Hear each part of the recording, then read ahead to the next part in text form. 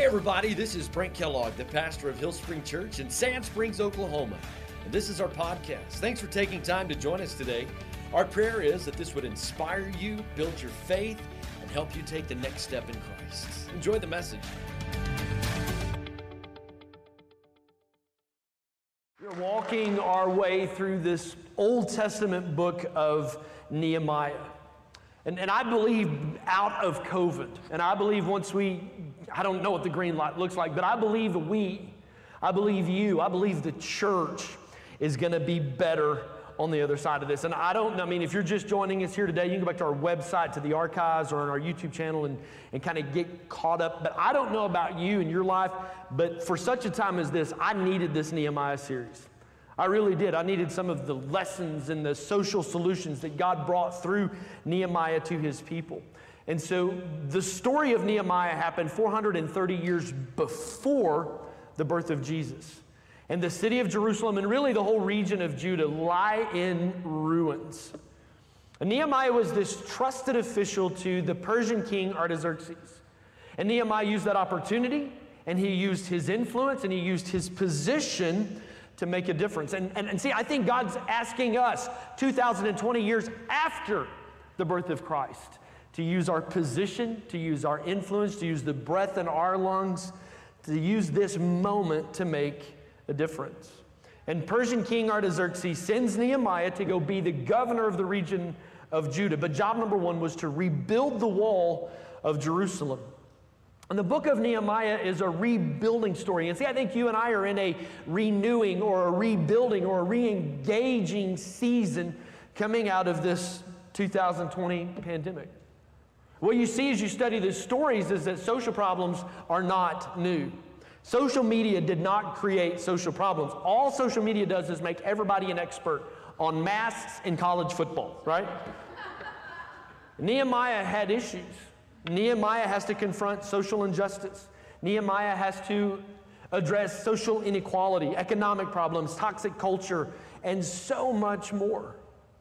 If you study through this book, I got to be honest with you, Nehemiah chapter 3, which Pastor Matt preached on a couple of weeks ago, Nehemiah chapter 3 is my favorite chapter because I just love the picture it paints of brothers and sisters and neighbors and family members and countrymen and women coming together, locking arms, working side by side to rebuild their city, to change their city. And I believe God wants the church to do the same thing, is to lock arms with your neighbors and your brothers, sisters, and other churches to help change a city.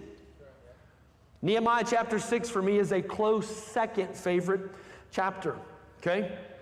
Because they're almost done with the wall, and Nehemiah has to focus to finish his task. My favorite phrase from the book of Nehemiah is found in Nehemiah chapter 3, and next to them, and next to them, and next to them. And I think it paints this picture of what Nehemiah chapter 3 is brothers and sisters working hand in hand.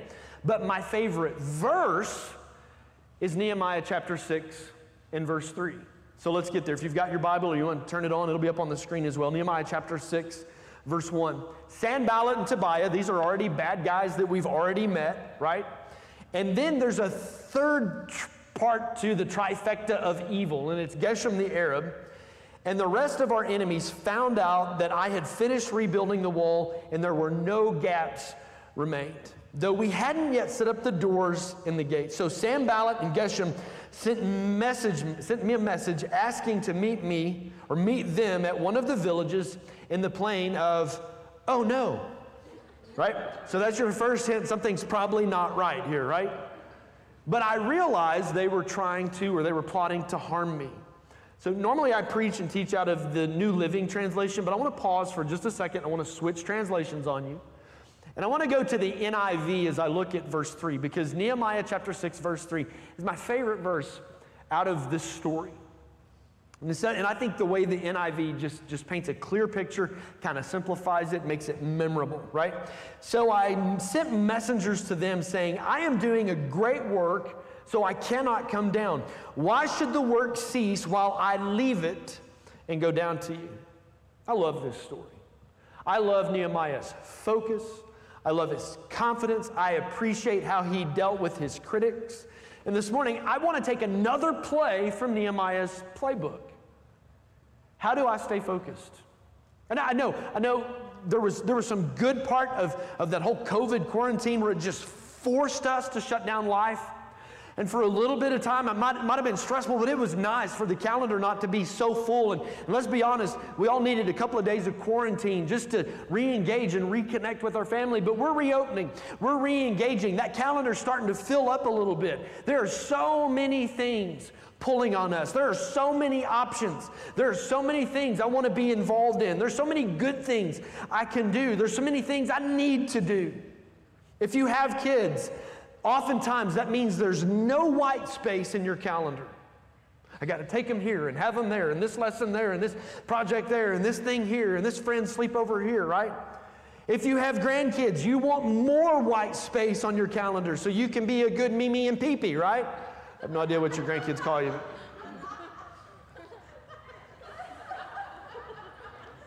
That's probably going to bite me someday, and my kids are probably going to call me Pee-Pee. This is just how it's going to play out. Beep, beep, beep. How did Nehemiah stay focused? How did he do that? There's so many things that were pulling on him. Clearly, as you read this Old Testament book about the rebuilding of the wall, there's a lot going on. He's the governor of the region. There are people that have real life issues, real pain, real hurts, and they're coming to Nehemiah because they think he can help. Then he's trying to rebuild the wall. He's trying to lead that project, but he also wants to be a good example, right? And so he's rolling up his sleeves, and he's setting the example. He's spending time out there every day working on the wall. Then he's trying to pay for the wall. For some of us, Nehemiah chapter 6, verse 3 needs to be the verse that helps us reshape our season as we are rebuilding our life, as we are re-engaging in this COVID reopening and so on and so forth. So I sent messengers to them, say, I'm doing a great work and I cannot come down. Why should the work stop while I come down and meet with you? Short, simple. It's the reason why I love the NIV. He says, I'm doing a great work and I cannot come down. If I could get you to remember one thing about today, is that I'm doing a great work and I cannot come down. No, I'm just kidding. I'm not afraid of heights. Because there's a lot of things. There's a lot of things we can do. There's a lot of good things we can be involved in. There's a lot of fun things we want to do. There's a lot of opportunities. There's a lot of things and requests that are pulling on us. But truth be told, most of us in this room, if not all of us, just like Nehemiah, have this one thing that sits out in front of us. We have this one priority that we must do. And that thing is your wall. I don't know what your thing is. I don't know what your wall is. For some of us, we need to get our schedule under control. For some of us, we need to get our finances under control. Some of us, we need to read the book. Some of you need to write the book. Some of you, we need to lose the weight, or maybe we need to invest in our kids, or maybe we need to work on our marriage. I don't know what your one thing is, but God has placed this priority in your life, and there's a lot of things that are pulling on you, and there's a lot of neat opportunities out there, a lot of good opportunities, a lot of fun things that are out there, but truth be told, we have this one thing that we should focus on. And here's the hard part. Staying focused is hard. And for some of our personality types in here, like, because it's hard, it's overwhelming. And if it's overwhelming, I just tend to avoid it altogether. Nehemiah's critics knew he was just about done with that wall. And they knew that this was their opportunity to distract him and derail him and stop the construction. If you've been through our growth track, it's a two-step process. Step one, it's our orientation of the church. You kind of hear a little bit about how we got here and so on and so forth. And then in step two is like orientation to the dream team. And so it's kind of fun. We talk about your personality type. We talk about your spiritual gifting or kind of your spiritual personality type. And so if you've ever studied personality types, there's all different types out there. Some of them use letters like, oh, I'm a type A personality, or type S, or type C, or whatever. Some of them make up names and words like there's sanguine and cleric. I don't know if you're making fun of me or complimenting me. Don't know what a melancholy is, but it sounds, like I'm a depressed person. And so there's all these different, I'm a country boy, right? And we have this thing in country called animals.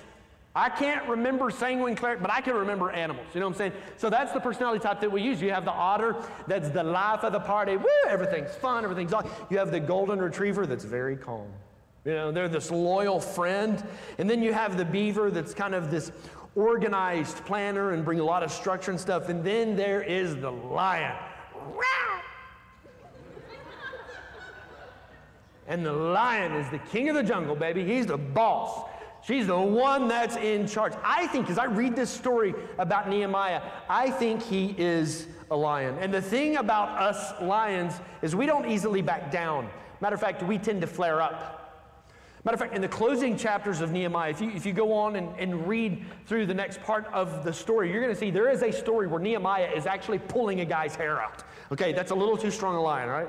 I can see him being bold. I can see this. I'm Nehemiah. I don't back down. And sometimes I can see his emotions maybe overreach. He's pulling the dude's hair out, right? And so you have the trifecta of evil. And if you go on and read the next few verses, we will in just a second, but they're going to start making accusations at him. Hey, Nehemiah, we hear all these rumors. Hey, Nehemiah, you're a traitor. You really want to be king yourself. And me, my lion self, I want to go here, hold my hammer, and I would come storming off that ladder, and I would set the record straight, and I would I'm going to show you, blah, blah, blah. You know what I'm saying? And that's what the bad guys are trying to do. They're trying to get Nehemiah to get his emotions engaged. Emotional decisions are not good decisions. They're trying to get Nehemiah distracted. And if Nehemiah comes off that wall and he goes to the village of, oh no, they're going to kill him. And that's the thing about our distractions. If we don't deal with them, they'll get us. They'll get us. You have this great work, this one thing. But if you don't stay focused, if you get distracted, it could kill you. It could end your marriage. It could wound a relationship. It could create a lifetime of guilt and regret. And so I want to look at Nehemiah's playbook here because I think there's two things that he did to stay focused. The first one is, if you're taking notes, you can write this down. It's just responsibility. He felt the weight of responsibility. And that's not a bad thing. Nehemiah felt the weight of the work. The wall is up, that's good. But the gates aren't done. So the city's still not exactly safe. It's better, but it's not done. He had been assigned the task of rebuilding the wall, and he felt the weight of that responsibility. And responsibility is a powerful tool. Responsibility is what prepares kids for adulting because adulting's hard, amen? Responsibility is what distinguishes those who strive for success and those who won't. Responsibility is what can keep you focused on your priorities. It is a great responsibility to step up here and stand behind this pulpit and preach and not stink at it. That's a huge responsibility.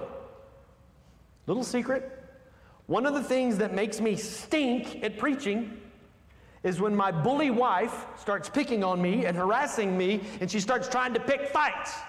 Listen, it's hard to be an anointed man of God and an annoying man at home. That just don't laugh at that. That's real, right? Okay? And then, it's a student of the Bible, just a little verse, 1 Peter 3:7. In the same way, you husbands must give honor to your wives, even when she bullies you. Treat your wife with understanding as you live together. She may be weaker than you are, but she's your equal partner in God's gift of this new life. Treat her as you should, so your prayers will not be hindered. It's great. I'm down there praying for my sermon. And I'm arguing with my wife. The Lord ain't going to hear my prayers, right? You know what I'm saying? So I got to be nice to my wife. You going to take her side? He's like, pretty much every time. So on Sunday morning, she's mad at me about this. I'm mad at her about that. It's okay. She has every right to be wrong. I'm totally fine with that, right? But then I got to get up here and I got to preach, but then there's this whole thing. Like she's up on stage sometimes and she's leading worship and doing the, oh, Jesus. I'm trying to get my heart ready to come up on stage and preach, and I'm trying to pray. But 1 Peter 3:7 screaming in the back of my mind, you must treat your wife right. I'm going to hinder your prayers. And I'm like, blah, blah, blah.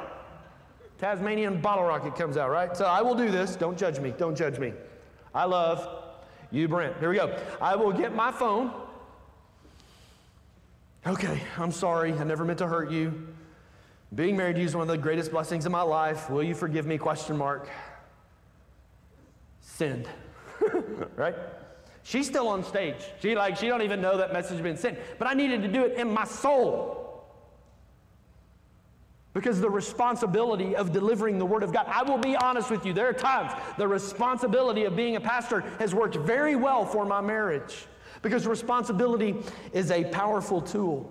And it kept Nehemiah focused on the wall. Gosh, I want to be careful here. I'm not preaching to get amens. You're not even doing a good job at amening anyway, right? I'm preaching out of deep concern. I fear that our culture and our nation, we've lost responsibility and respect in our culture. And listen, I'm preaching that out of a deep concern, because here's the deal. Nothing is ever anyone's fault. It's not my fault. It's not my fault. There's always somebody else to blame. And then, we don't know how to disagree and still love our neighbor. We've lost that.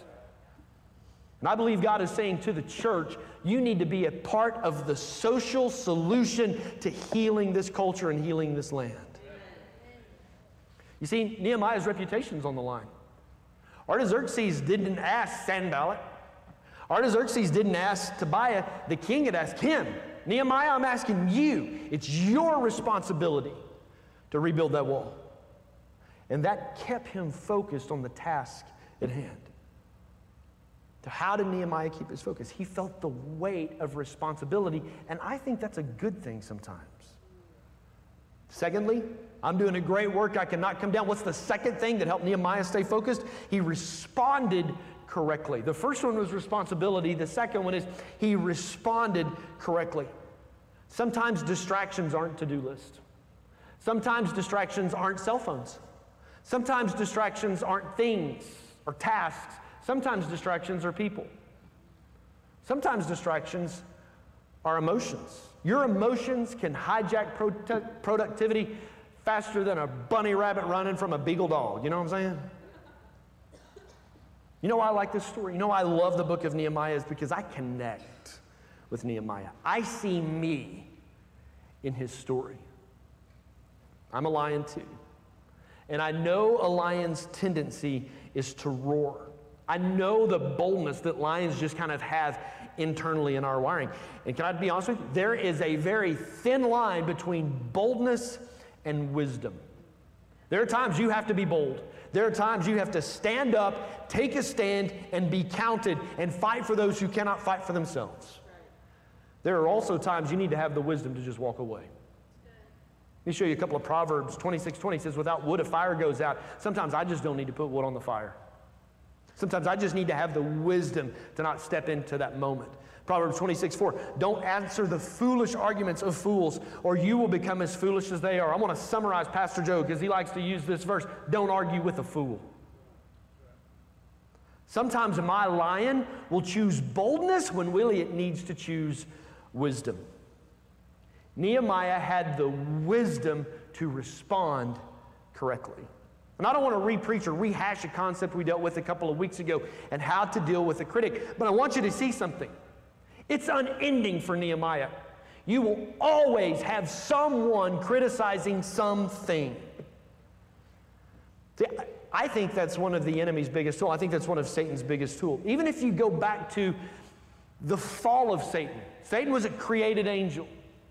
And Isaiah chapter 14 kind of tells a little bit about this story. And he got proud in his heart. He actually began to say, and put it in the BKV, he's like, I can do better than God. I can make my stars higher than his stars. And God's like, not here, you can't. And he kicks him out of heaven. And so that's one of the enemy's biggest tools, is just criticism. Sanballat and Tobiah, they're the enemies of Nehemiah. They take some plays from the enemy's playbook. Verse 4, 4 times, they sent the same message, and each time I gave him the same reply. The 5th time, Sanballat's server came to me with an open letter. Ooh. Verse 6, and this is what it said. The next 4 things you're going to see, they're out of the enemy's playbook. They're out of the critic's playbook. These are 4 things that you will see critics like to use. Number 1 is rumors. Critics love a good rumor. Gossips love a good, I heard it from a friend who, better not finish that. Just let that go, right? You young people don't even know what I'm talking about. Critics love good rumors. Listen, the more you say it doesn't make it true. Just ask the news media, right? I'll leave that there too, right? So the first thing is, out of the enemy's playbook, there's rumors. And then the second thing, it says, so there are rumors among the surrounding nations. Second thing is, everybody's saying it. Everybody's talking about it. Everybody believes this. Everybody thinks this. It's this idea of borrowed influence. This is what I've discovered. Most critics, they don't have enough influence on their own, so they have to borrow somebody else's influence. And this is how you will hear that, hey, we've been talking and we all feel this way. Or they have to name drop some people. Hey, we've been talking and we all think this. Or hey, all the nations are saying this. Everybody is saying this. Straight out of the enemy's playbook. And Geshem tells me it's true that you and the Jews are planning to rebel. The third thing that the enemy loves to do is question character and intentions. He's just kind of jabbing at Nehemiah. He's trying to hit an emotional button. If there's anything that Nehemiah is not, he's not a traitor.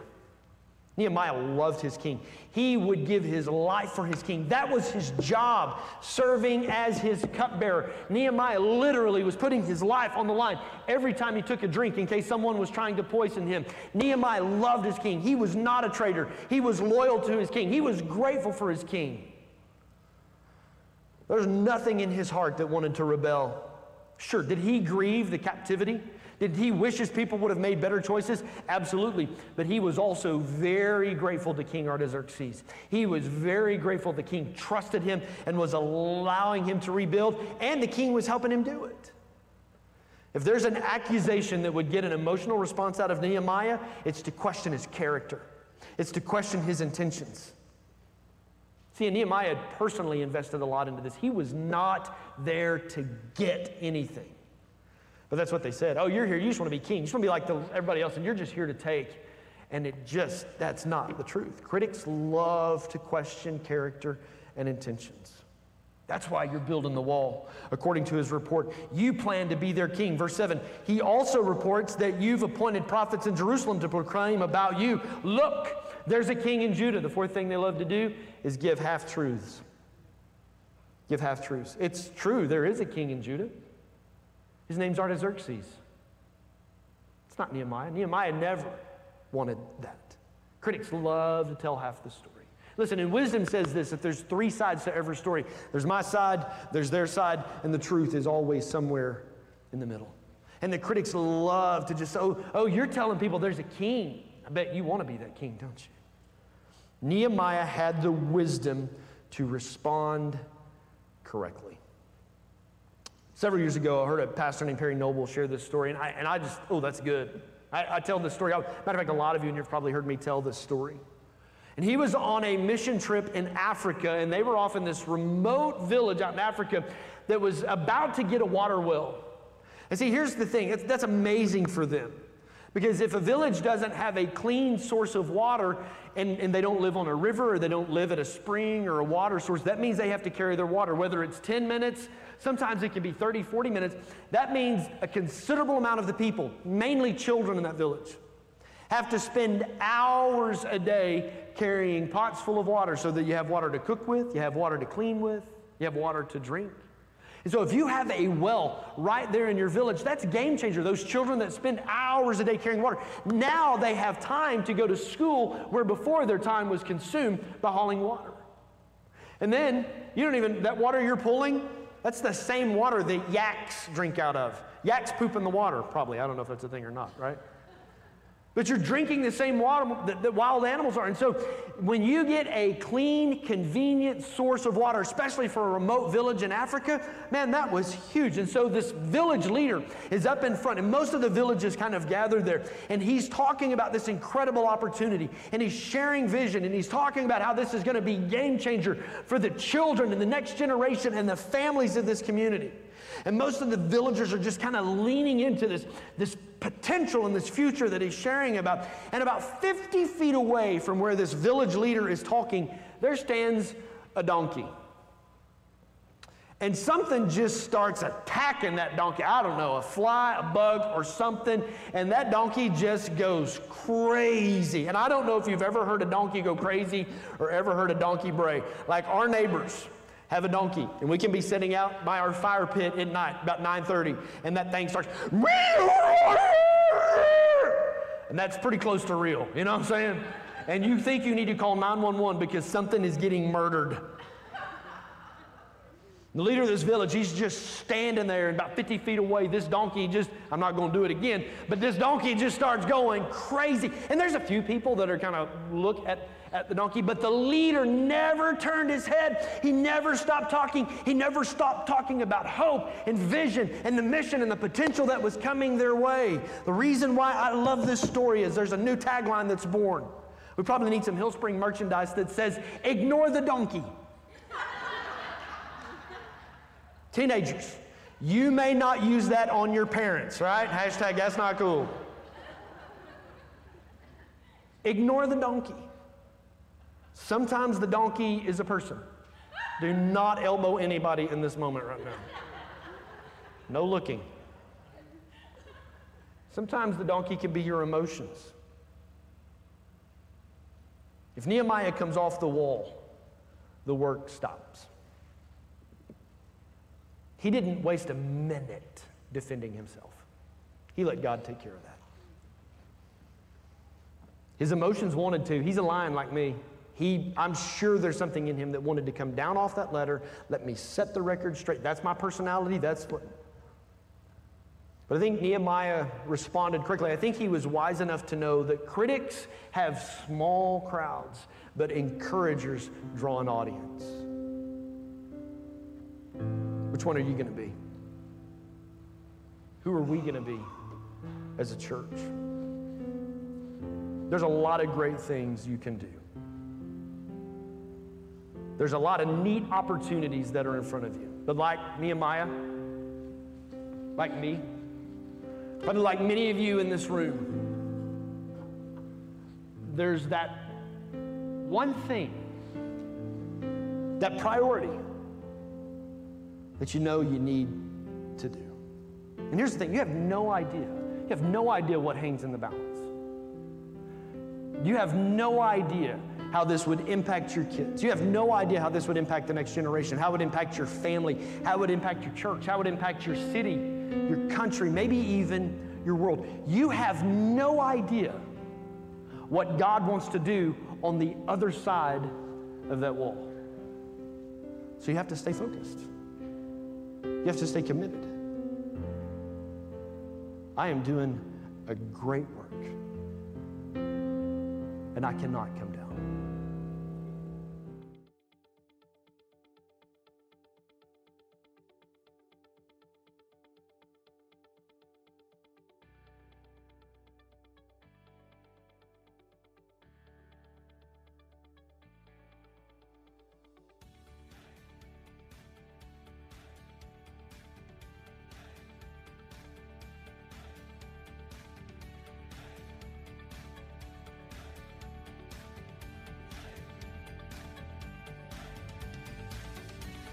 I hope you enjoyed the podcast today. If you did, there's a couple of things I want to invite you to do.